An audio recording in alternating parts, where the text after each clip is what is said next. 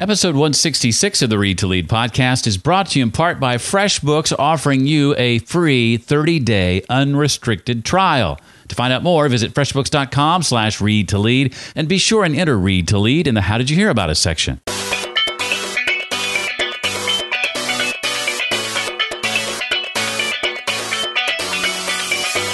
Don't make the unconscious decision to let the world position your product or service. Make the conscious decision to tell the world how they should think about your problem and therefore your solution. Welcome to the Read to Lead podcast with Jeff Brown. Jeff believes that if you desire to achieve true success in business and in life, then consistent and intentional reading is a must. The Read to Lead podcast will not only help you narrow this ever-important reading list, but also bring you key insights and valuable feedback from some of today's most successful and inspiring authors. And now, here's Jeff. Hello again, I'm Jeff, and welcome to the podcast that's dedicated to your personal and professional growth. If you love business books as much as I do, then you've come to the right place. One of my goals is to help you get through more books in less time, and also to help you know what you need to be paying attention to. If it's a book featured on this show, you can rest assured that I have vetted it and the author pretty rigorously. Today's book digs into the topic of marketing and innovation specifically. It's a book called Play Bigger, which came out in June of 2016. The subtitle is How Pirates, Dreamers, and Innovators Create and Dominate Markets. This book has more authors than any book I've ever featured here on the show, 4 to be exact. And the person we're talking to today is Christopher Lochhead. And I plan to ask Christopher about what it means to sell different versus sell better as a company, the importance of understanding what he calls category design and the steps to take to identify it for your company, how not to let the grind of the day-to-day lull you into taking the easier route, and much, much more. The book is divided into 3 parts, and I am currently about 2/3 of the way through it. And as you might imagine, most of my questions for Christopher will come out of those first 2 sections. If you run a business or maybe a side hustle, margins of life type business, you no doubt know how frustrating sometimes the whole accounting process can be. It's one of the reasons why I love FreshBooks cloud accounting software. They're sponsoring today's episode. And something that I don't know that I've mentioned before that I love about FreshBooks is I have the debit card for my business tied to my FreshBooks account. Anytime I use that card for a business expense or while traveling on business, those expenses, because I'm using that card that's connected to my FreshBooks account, are automatically added. So not only is FreshBooks keeping track of everything coming in, but it's keeping track for me of everything that's going out. FreshBooks has been making my life a whole lot easier since 2009. And now is a great time to try FreshBooks because of that free 30-day trial where you get to take advantage of all of FreshBooks' features. To claim your free trial, you just go to freshbooks.com/read to lead. And be sure to enter Read to Lead in the How Did You Hear About Us section. Absolutely nothing to lose and everything to gain. Just visit freshbooks.com/read to lead. Christopher Lochhead is a former 3-time public company CMO and entrepreneur. He's a human exclamation point, according to Fast Company magazine. The Marketing Journal says he's one of the best minds in marketing, and The Economist calls him off-putting to some. At 18, he was thrown out of school, and with no other options, he did what anybody else would do. He started a company, and after 30 years, he's mostly retired. Christopher is also the co-author of the book we're going to talk about today, which is good. It's called Play Bigger, How Pirates, Dreamers, and Innovators Create and Dominate Markets. And I'm excited to have him here. Christopher, welcome officially to the Read to Lead podcast. Thank you, Jeff. It's really great to be here with you. Well, one of the things that grabbed my attention right away at the beginning of the book was almost a throwaway line in the book about your childhood. And I read that you were well into your 20s before, as it's put in the book, you realized you weren't dumb. Can you talk a little bit about what your childhood was like and that realization in your early 20s? Yeah, so at 21, I discovered I was dyslexic. Mm-hmm. And at that point, Jeff, I'd been out of school for a few years. I left. And when I say I left, it turns out if you get enough F's and D's, they tell you to not come back here anymore. So when I say I left, that's what happened. Mm. And so, yeah, I got thrown out at 18. and discovered at 21 I was dyslexic. And all of a sudden, my relationship with my education made sense to me. The thing that didn't make sense to me at the time was, I couldn't understand why math and science and geography and those sorts of more analytical things, spelling, why that was so intergalactically hard, why reading was hard for me. It just didn't make any sense. And yet I knew that I had skills, and I knew that I was good at a set of things. And I couldn't rationalize the two. It just didn't make any sense to me. And so what I was afraid of was that people would find out that there was this, part of me that was quote unquote stupid. I couldn't spell. I couldn't do math. If it hadn't been for a grade 3 teacher that told me it was okay to count on my fingers, I wouldn't have been able to do any of that stuff. And so I couldn't understand why I was good at things like music, art, and drama, and why I was so terrible at everything else. Well, I want to get into the book a bit if we can. I've often heard that a great business idea is found in the incremental improvements oftentimes on an existing idea. Explain what you mean when you say in the book that the most exciting companies don't necessarily sell better or incremental improvements. They sell different. Yeah, so if you think about every product or service that you and I love, they exist because a legendary innovator or entrepreneur essentially got three things right. They got category, product, and company right at the right moment in time. And so when you begin to unpack what is it that the most legendary innovators and entrepreneurs did, what you begin to realize is if you believe that your product or innovation is truly an innovation, then by definition it's different than what has come before. And a mistake that a lot of people make is when they go to bring their innovation to the world, because the world doesn't necessarily have any concept for what that new innovation is, will position their product or service inside a category that's currently understood. Because if you have something that's a breakthrough and you don't give people context for it, then they're not going to understand it. So it's a natural, if you will, mistake.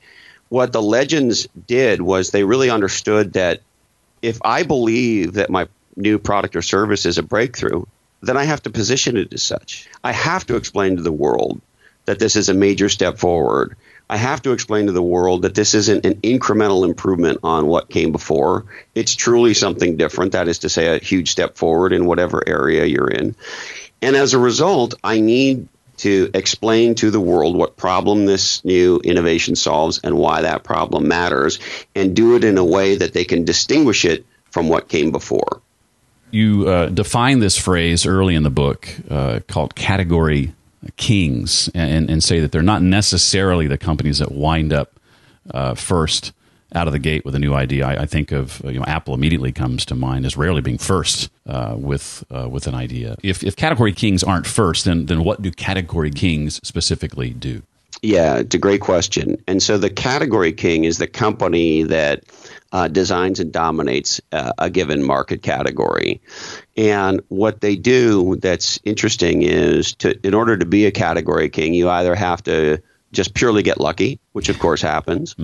I was walking down the street and somebody just handed me $1 billion, and I thought, hey, this is really cool, and now I'll just go buy Hawaiian Island. Thank you. That happens, and a lot of entrepreneurs are smart enough to know when they get lucky, and so that's great. But the vast majority of them don't just simply get lucky. Of course, they, as we talk about in Play Bigger, prosecute the magic triangle. That is to say, they get product, company, and category right. And on the category side, Jeff, to sort of get to your question, it's not the company that has what we used to call in the old days first mover advantage. That is to say, what we most people thought when you heard first mover advantage was I'm first to market with a new product. Well, if you look at social networking as a great example, my dear friend Paul Martino, who's a successful venture capitalist at an outfit in Silicon Valley called Bullpen Capital, was a co-founder of one of the very early social networks, a company called Tribe. And they were 2 years ahead of Facebook. And so if you sort of take the old thinking, well, first mover advantage, Martino and his co-founder should be on the cover of every magazine, and you and I should be sharing our vacation photos on Tribe. And of course, that didn't happen. And so Zuckerberg was the first to get all three things right. In the case of Tribe, they couldn't quite figure out how all those three things came together. And so even though they had a 2-year, quote unquote, first mover advantage, if the world doesn't relate to the problem, they're not going to have the solution. And so Zuckerberg defined and designed the problem of social networking very differently than Paul and the rest of the team at Tribe. And so that's really the distinction. It's the first to get all three things right. You mentioned Apple, Jeff. Gates introduced the tablet PC in 2001. Right. And he had a features discussion with the world. Look, it slices, it dices, it spins on its head, it does all this stuff. And the world didn't connect the list of features, which were truly impressive. It was great technology, but they didn't relate it to any kind of a problem that mattered. And they certainly weren't able to distinguish why I would need a tablet PC from a laptop or a phone. When Jobs stands up in 2009, he doesn't make that mistake. He literally says, we believe the iPad is a whole new category of device.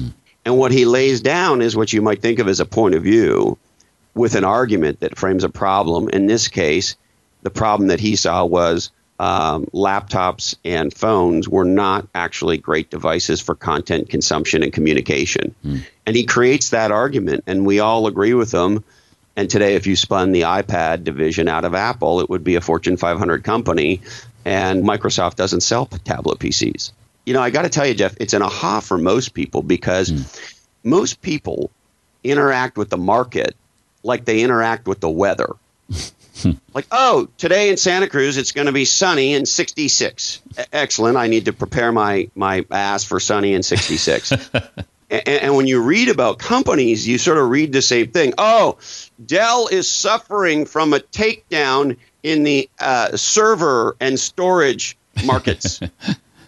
And what they don't understand is our businesses are a function of the way we do business, not the other way around. And so, Steve Jobs famously said, people don't know what they want until I tell them. And so legendary marketers do not accept the rules of a category that was designed by somebody else. They create a whole new space and they design their own category and they establish the problem that they want people to relate with and therefore the solution.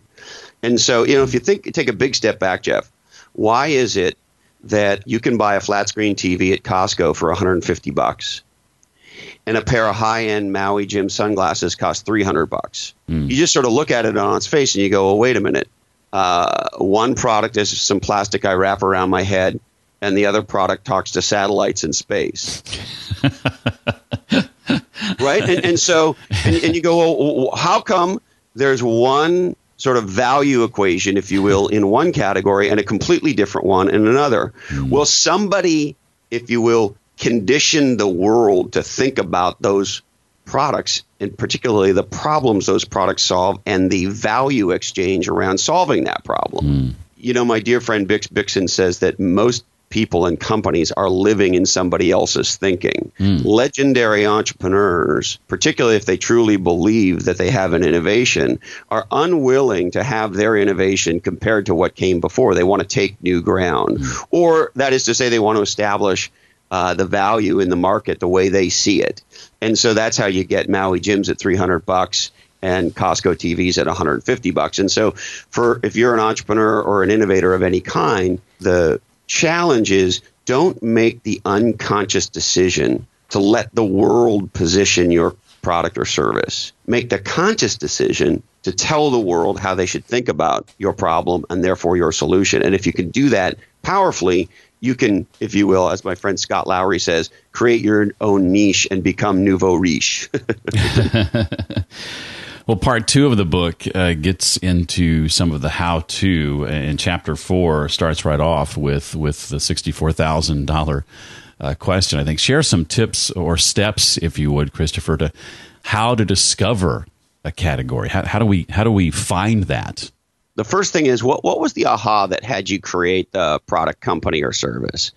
Most innovators of any kind, they see something. And our friend Ann Miraco of Floodgate Capital helped us kind of wrap our heads around this. And what she says is there's essentially two kinds of insights. There's a market insight, and a great example of that would be Lyft. These folks say, well, why can't I press a button on my phone and have a car automatically come and get me?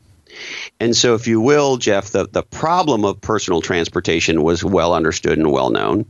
And the paradigms around solutions were well understood and well known, you know, taxis and buses and subways and limos and so forth and so on.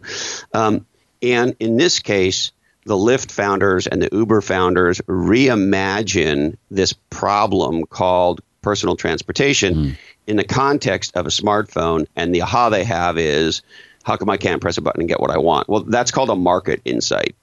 And then there are other insights that are pure technological insights. One of the founders we interview in our book, Play Bigger, is Diane Green, the founder of an incredibly successful enterprise technology company called VMware. And her husband and co-founders were essentially playing around in a lab, and they wrote some code that they thought was really cool. And that was sort of it. There wasn't necessarily a market applicability. You know, another example that we love is the folks at Corning. Corning's about 140 or 150-year-old company, and they are willing to do product innovation, like real R&D, if you will, and then wait for the world. And so one of the stories we tell in the book is the story of how Corning discovered what today is called Gorilla Glass, the glass that's on your smartphone and mine. And they waited some 40 years for that touchscreen glass to have an application. That is to say, they had created a solution for which there was no problem. And they waited until the world figured out a problem. And so in both those examples, VMware and Gorilla Glass, you have a technical breakthrough that has no obvious applicability, but the engineers that created it think it's really cool. And then in both cases, they sort of wait for the right time and place for the world to find an application. And when they do, ba-boom. And in both cases, to kind of circle back to the category king discussion, Corning is now the category king. That is to say, they are the market leader with Gorilla Glass. And so is VMware in what is today called virtualized computing. And so regardless of whether you have a market insight or a technical insight, you got to get clear about what you have. And then you got to get really clear about, okay, what problem does that solve? How do we articulate that problem in an incredibly powerful way? And then once we do that and the world relates to that problem, they're going to beat a path to the door, our door for the solution. My brother used to work for a company that was bought a couple of years ago by Salesforce. And so I read with interest what you had to say about their CEO and some of the Salesforce history from early last decade and kind of the playground they were in and how they redefined that space. I think Mark Benioff's one of the greatest category designers of the modern age. And, I think what most people would miss is they'd say, oh, well, he's the creator of cloud computing, which of course he is. But pre-cloud computing, the whole idea was insanity. Because if you said in the 1990s, hey, listen, this is what we're going to do, okay? You major corporations, you giant banks and insurance companies and stock brokerages and, all these giant companies, you're going to put all of your customer and forecast data, you're just going to dump it into a web browser, and we're going to run that on our servers. And you can look at it whenever you want, but we'll run it in our data center, and we'll have all the data about your customers just over here. And whenever you want to look at it, you just log on to our thing. And oh, by the way, you're not going to own this. You're going to rent this. Well, in 1997, 1998, that was pure insanity. Another two examples I love are Facebook. Could you imagine in the early 2000s if a company came out and said, hey, listen, this is what we want you to do. Go to this website. Tell us when you were born, where you were born, who your parents are, who your siblings are, where you went to school, what you do for a living, who your children are, who your spouse is, et cetera, et cetera, et cetera. And then we'd like you to update, 3 to 4 times a day what you're doing, ideally with photos of who you're with, particularly if you're with children and all. And we want you to tag everybody so we know all this all the time. There would have been riots in the streets. And we all do it willingly today. Going to update my Facebook, right? And so, and the other example I love right now, of course, is Airbnb. Almost everybody on Sand Hill Road in Silicon Valley said no, because they looked at the idea of renting your couch as completely a loss of mental faculty that could only be explained by the prevalence of cannabis in California, because it just didn't make any sense based on anybody's perspective of the past. And yet in both cases, the founders of these companies imagined a different future. And they taught the world how to think about that future, and in particular, a problem and a solution in a different way. And of course, the rest is history. And I think it's important to point out, too, that it's not always, the goal isn't necessarily disruption. Disruptions often or can be a byproduct.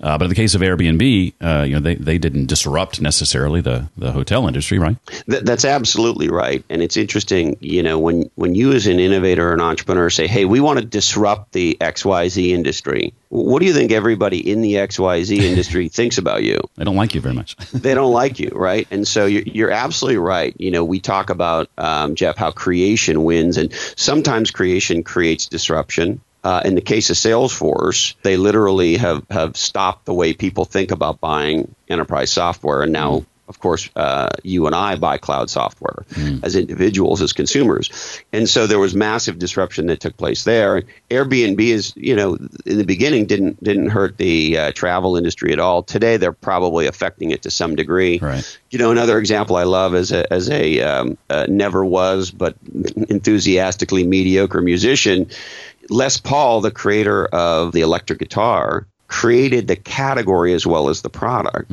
He didn't disrupt acoustic guitars. Right. And most guitar players have one of each if you're going to be a guitar player, or many of each, as the case may be. And so it was a different, and to get back to one of your earlier questions, category of guitar that I used for different reasons. And Les Paul was able to educate us about that this was a different category of guitar and when I should use one and when I should use the other.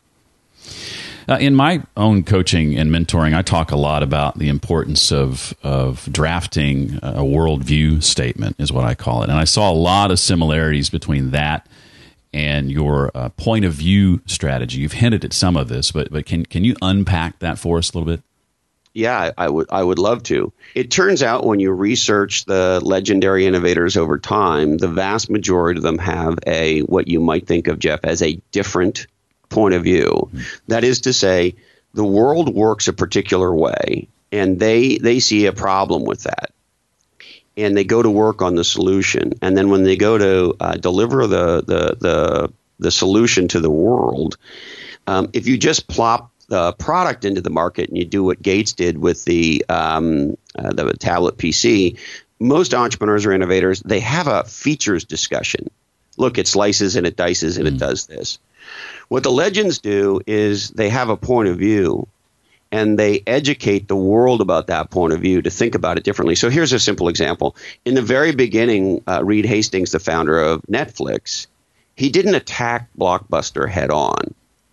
He said, well, today you drive to the video store and they may or may not have the movie that you want, and they probably don't. And then you got to talk to a sweaty zitty kid behind the counter, and then your spouse is pissed off because we don't have the movie we want, and we can't. It took us long enough to agree on that movie, and now we're here, and they don't want movie now. And if you have children, and and oh, by the way, and we paid a late fee, and we had to get in our car, and all that, right? So he says, hey, I have a different idea for how to solve a problem called get the movie to your house that you want. Instead of driving, go to a website.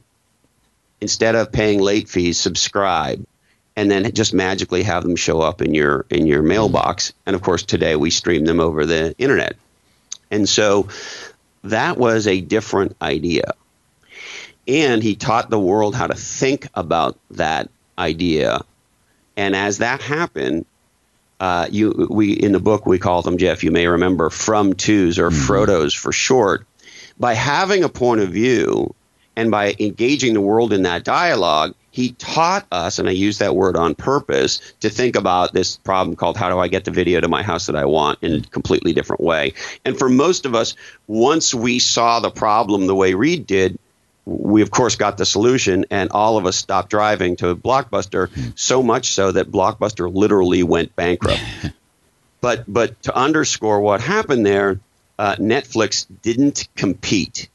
They moved the entire market from the way it was to the way they wanted it to be. And so what I would posit to you is that everything we believe because somebody conditioned us to believe that. And so what category designers do is they teach the world to think about a problem and therefore a solution in the way they want. And they use the point of view as a way to articulate that.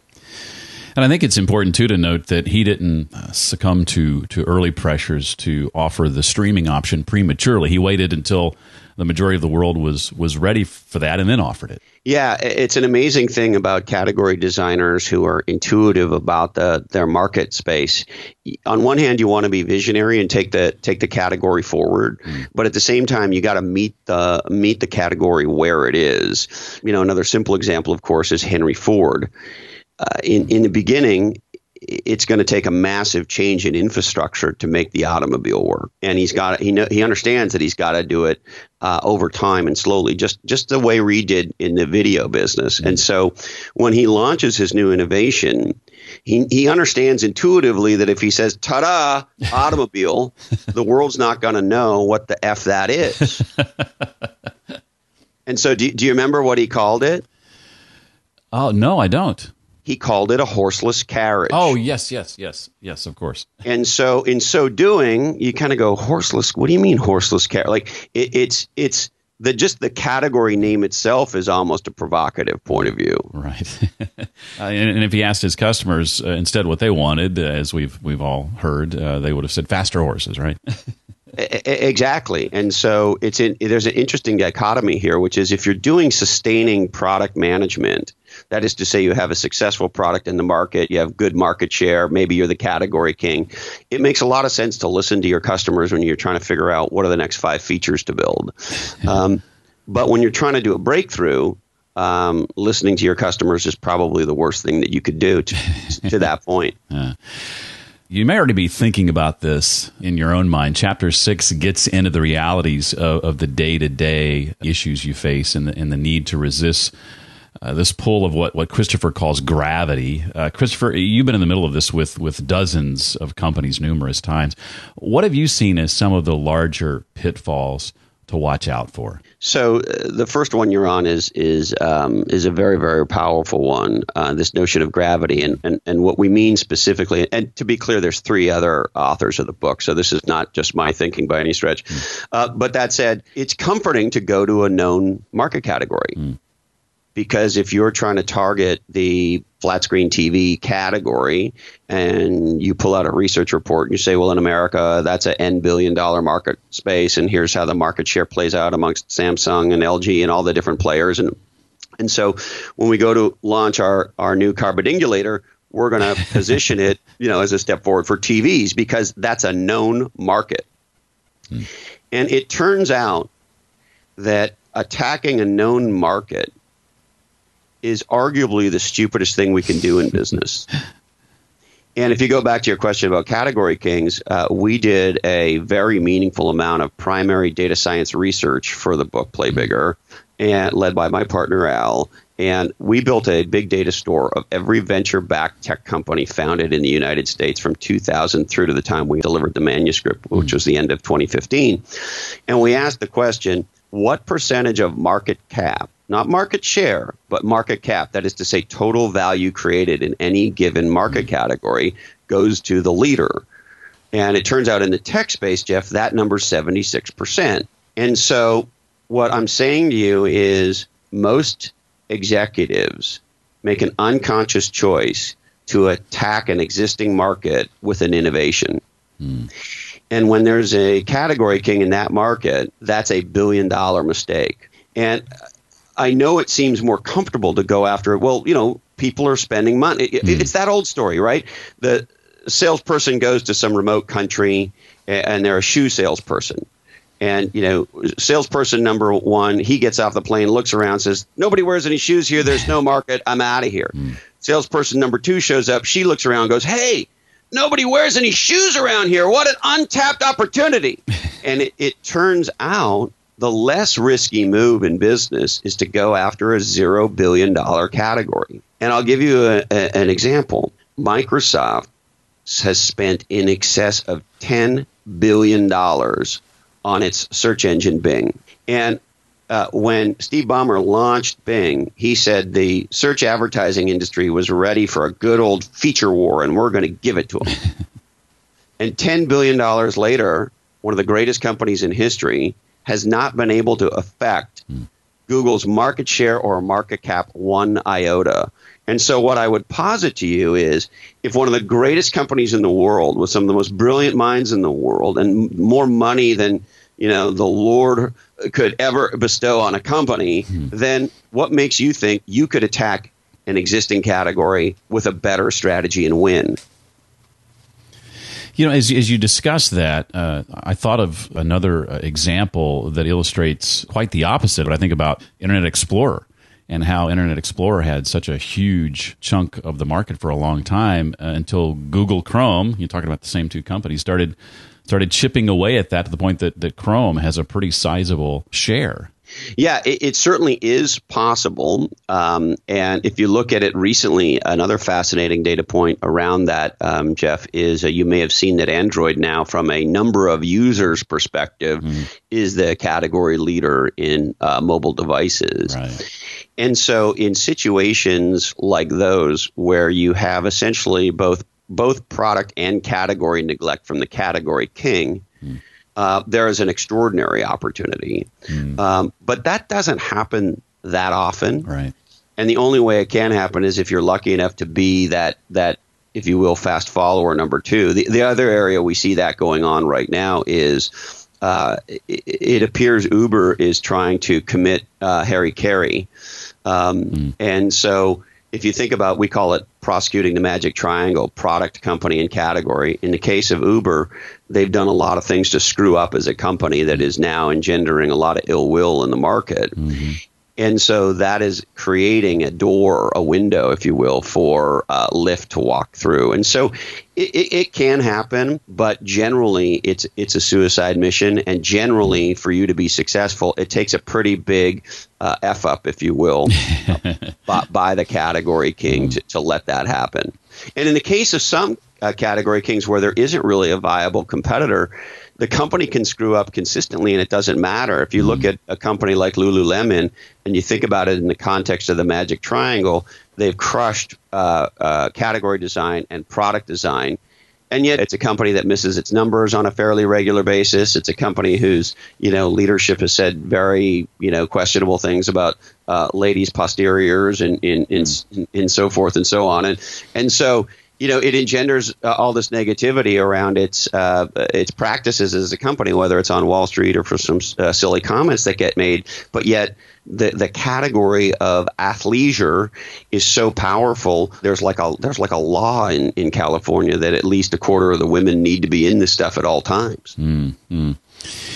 Well, we've covered in the questions I've asked mostly part 1 and part 2 of the book. I'll leave part 3 for you to dive into on your own. Before I do move on to some questions, Christopher, not directly related to the book, if I may, is there anything else from the book you want to make sure we know? Anything from part 3 or anywhere else?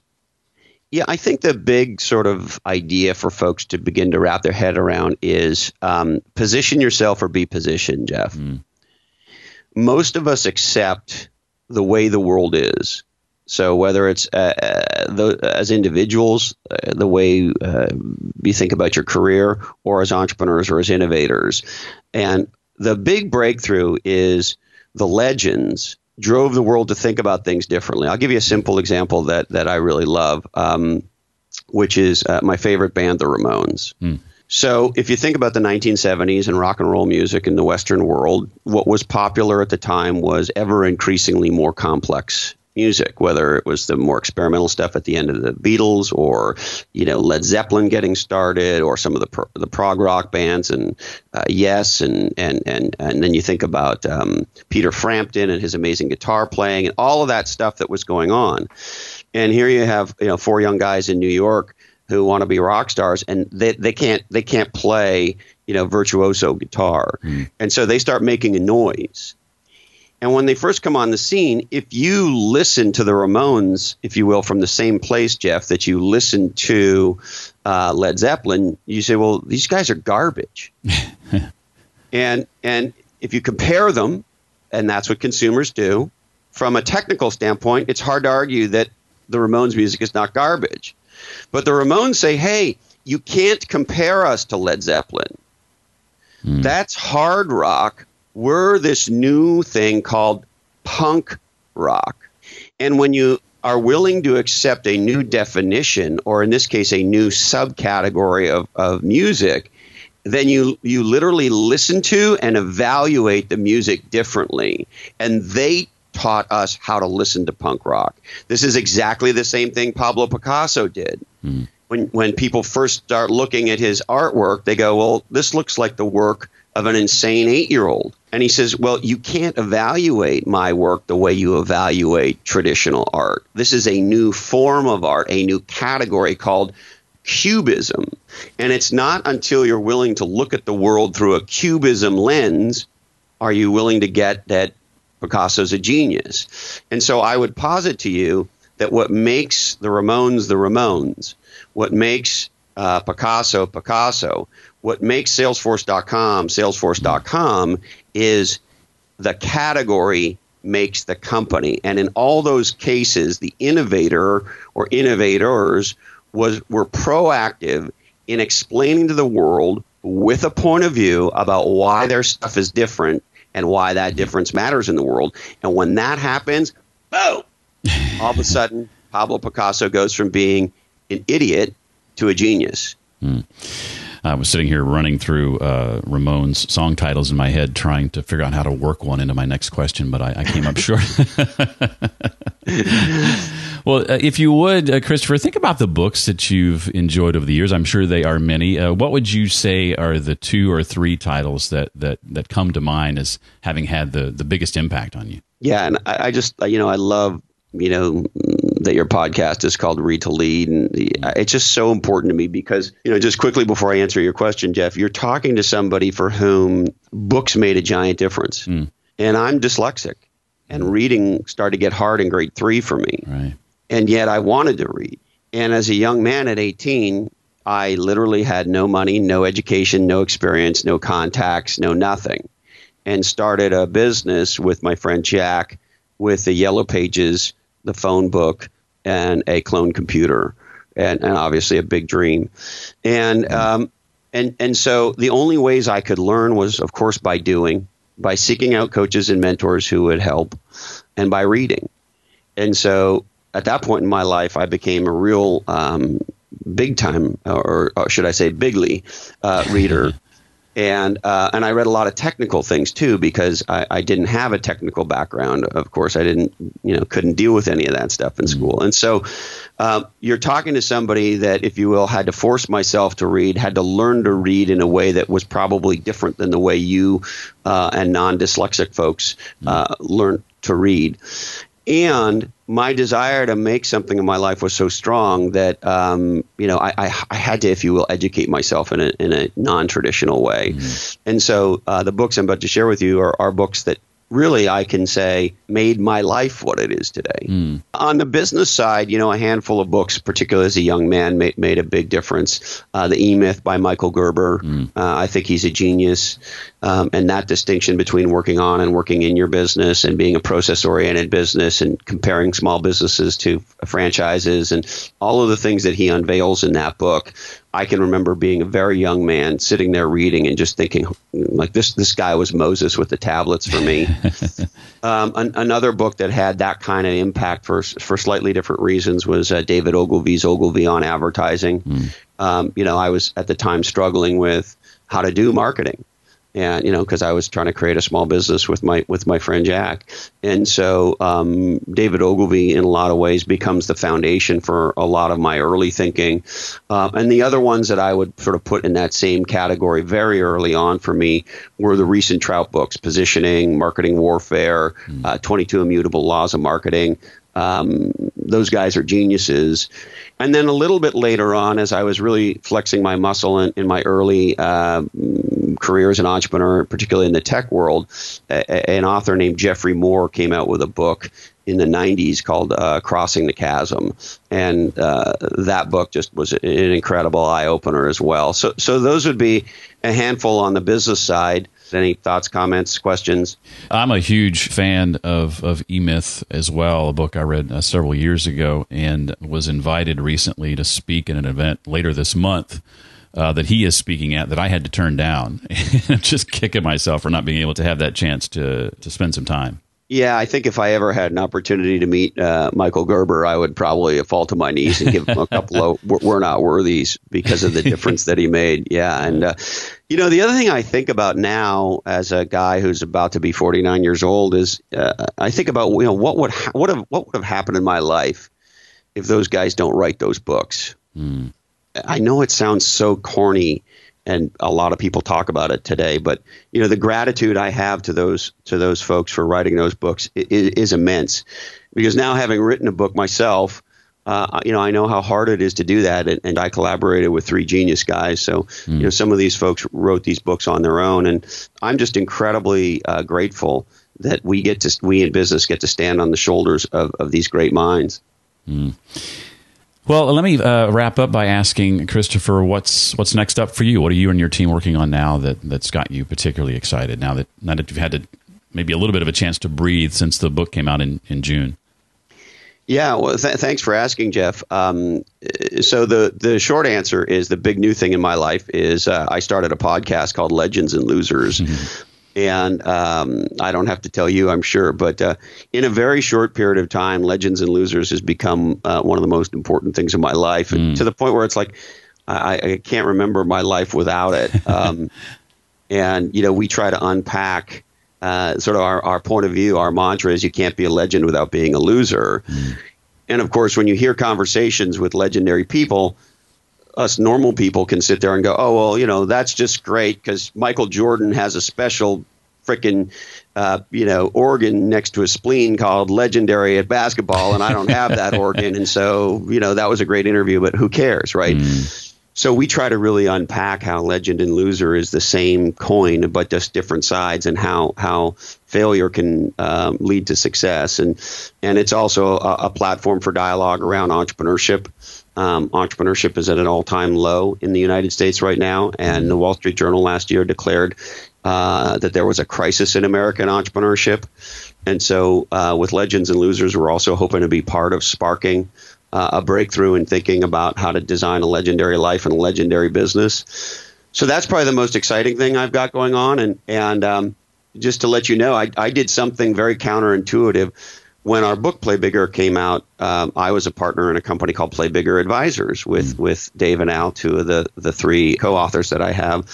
And for me, Jeff, handing in the manuscript was really a period at the end of 30 years. And so I retired shortly after the book came out. And so Dave and Al, God bless them, they continue forward with the company Play Bigger. I have had time in my life ever since. And, the great thing about that is I've had the ability to interact with people from all around the world who've read the book, Play Bigger. And many of them said, we want more. And so in some ways, Legends and Losers is the more. But as crazy as it might sound, the beauty of retiring when a book like this comes out is I get to spend time with our readers that I never would have had before if I was, day to day in our advisory business. And that's really been a very cool thing. Well, our guest again has been Christopher Lochhead, and he is the co-author of the book Play Bigger: How Pirates, Dreamers, and Innovators Create and Dominate Markets. Christopher, it was a pleasure chatting with you and diving into the book. Thank you so much for giving of your time so freely today.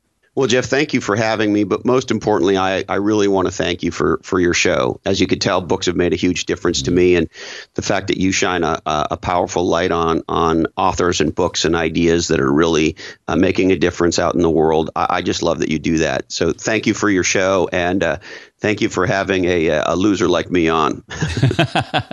I'm sorry it took me 9 months since its release to get around to having you on the show. But I should. Hey, that's okay. I should give a hat tip to Tom Schwab over at Interview Valet for bringing this to my attention. I also saw a video, a Facebook Live video that Chris Brogan did.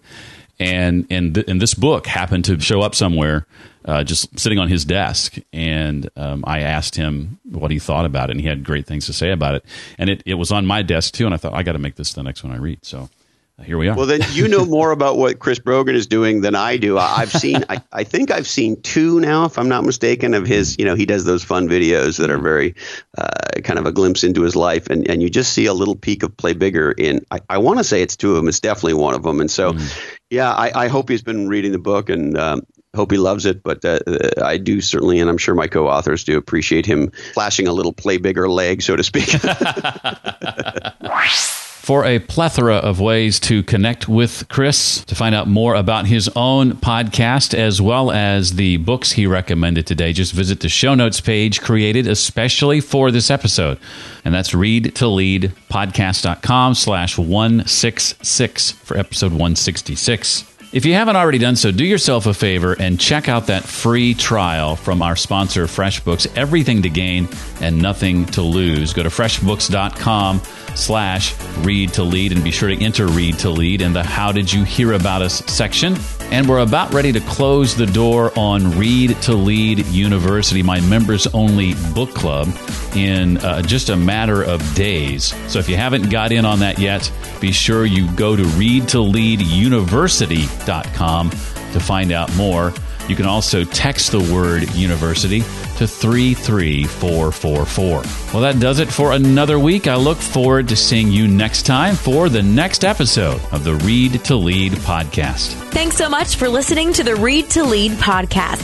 As a subscriber, we challenge you to be more than just a passive listener. Become a vital member of the community. Visit us on the web at readtoleadpodcast.com. Until next time, remember, leaders read and readers lead.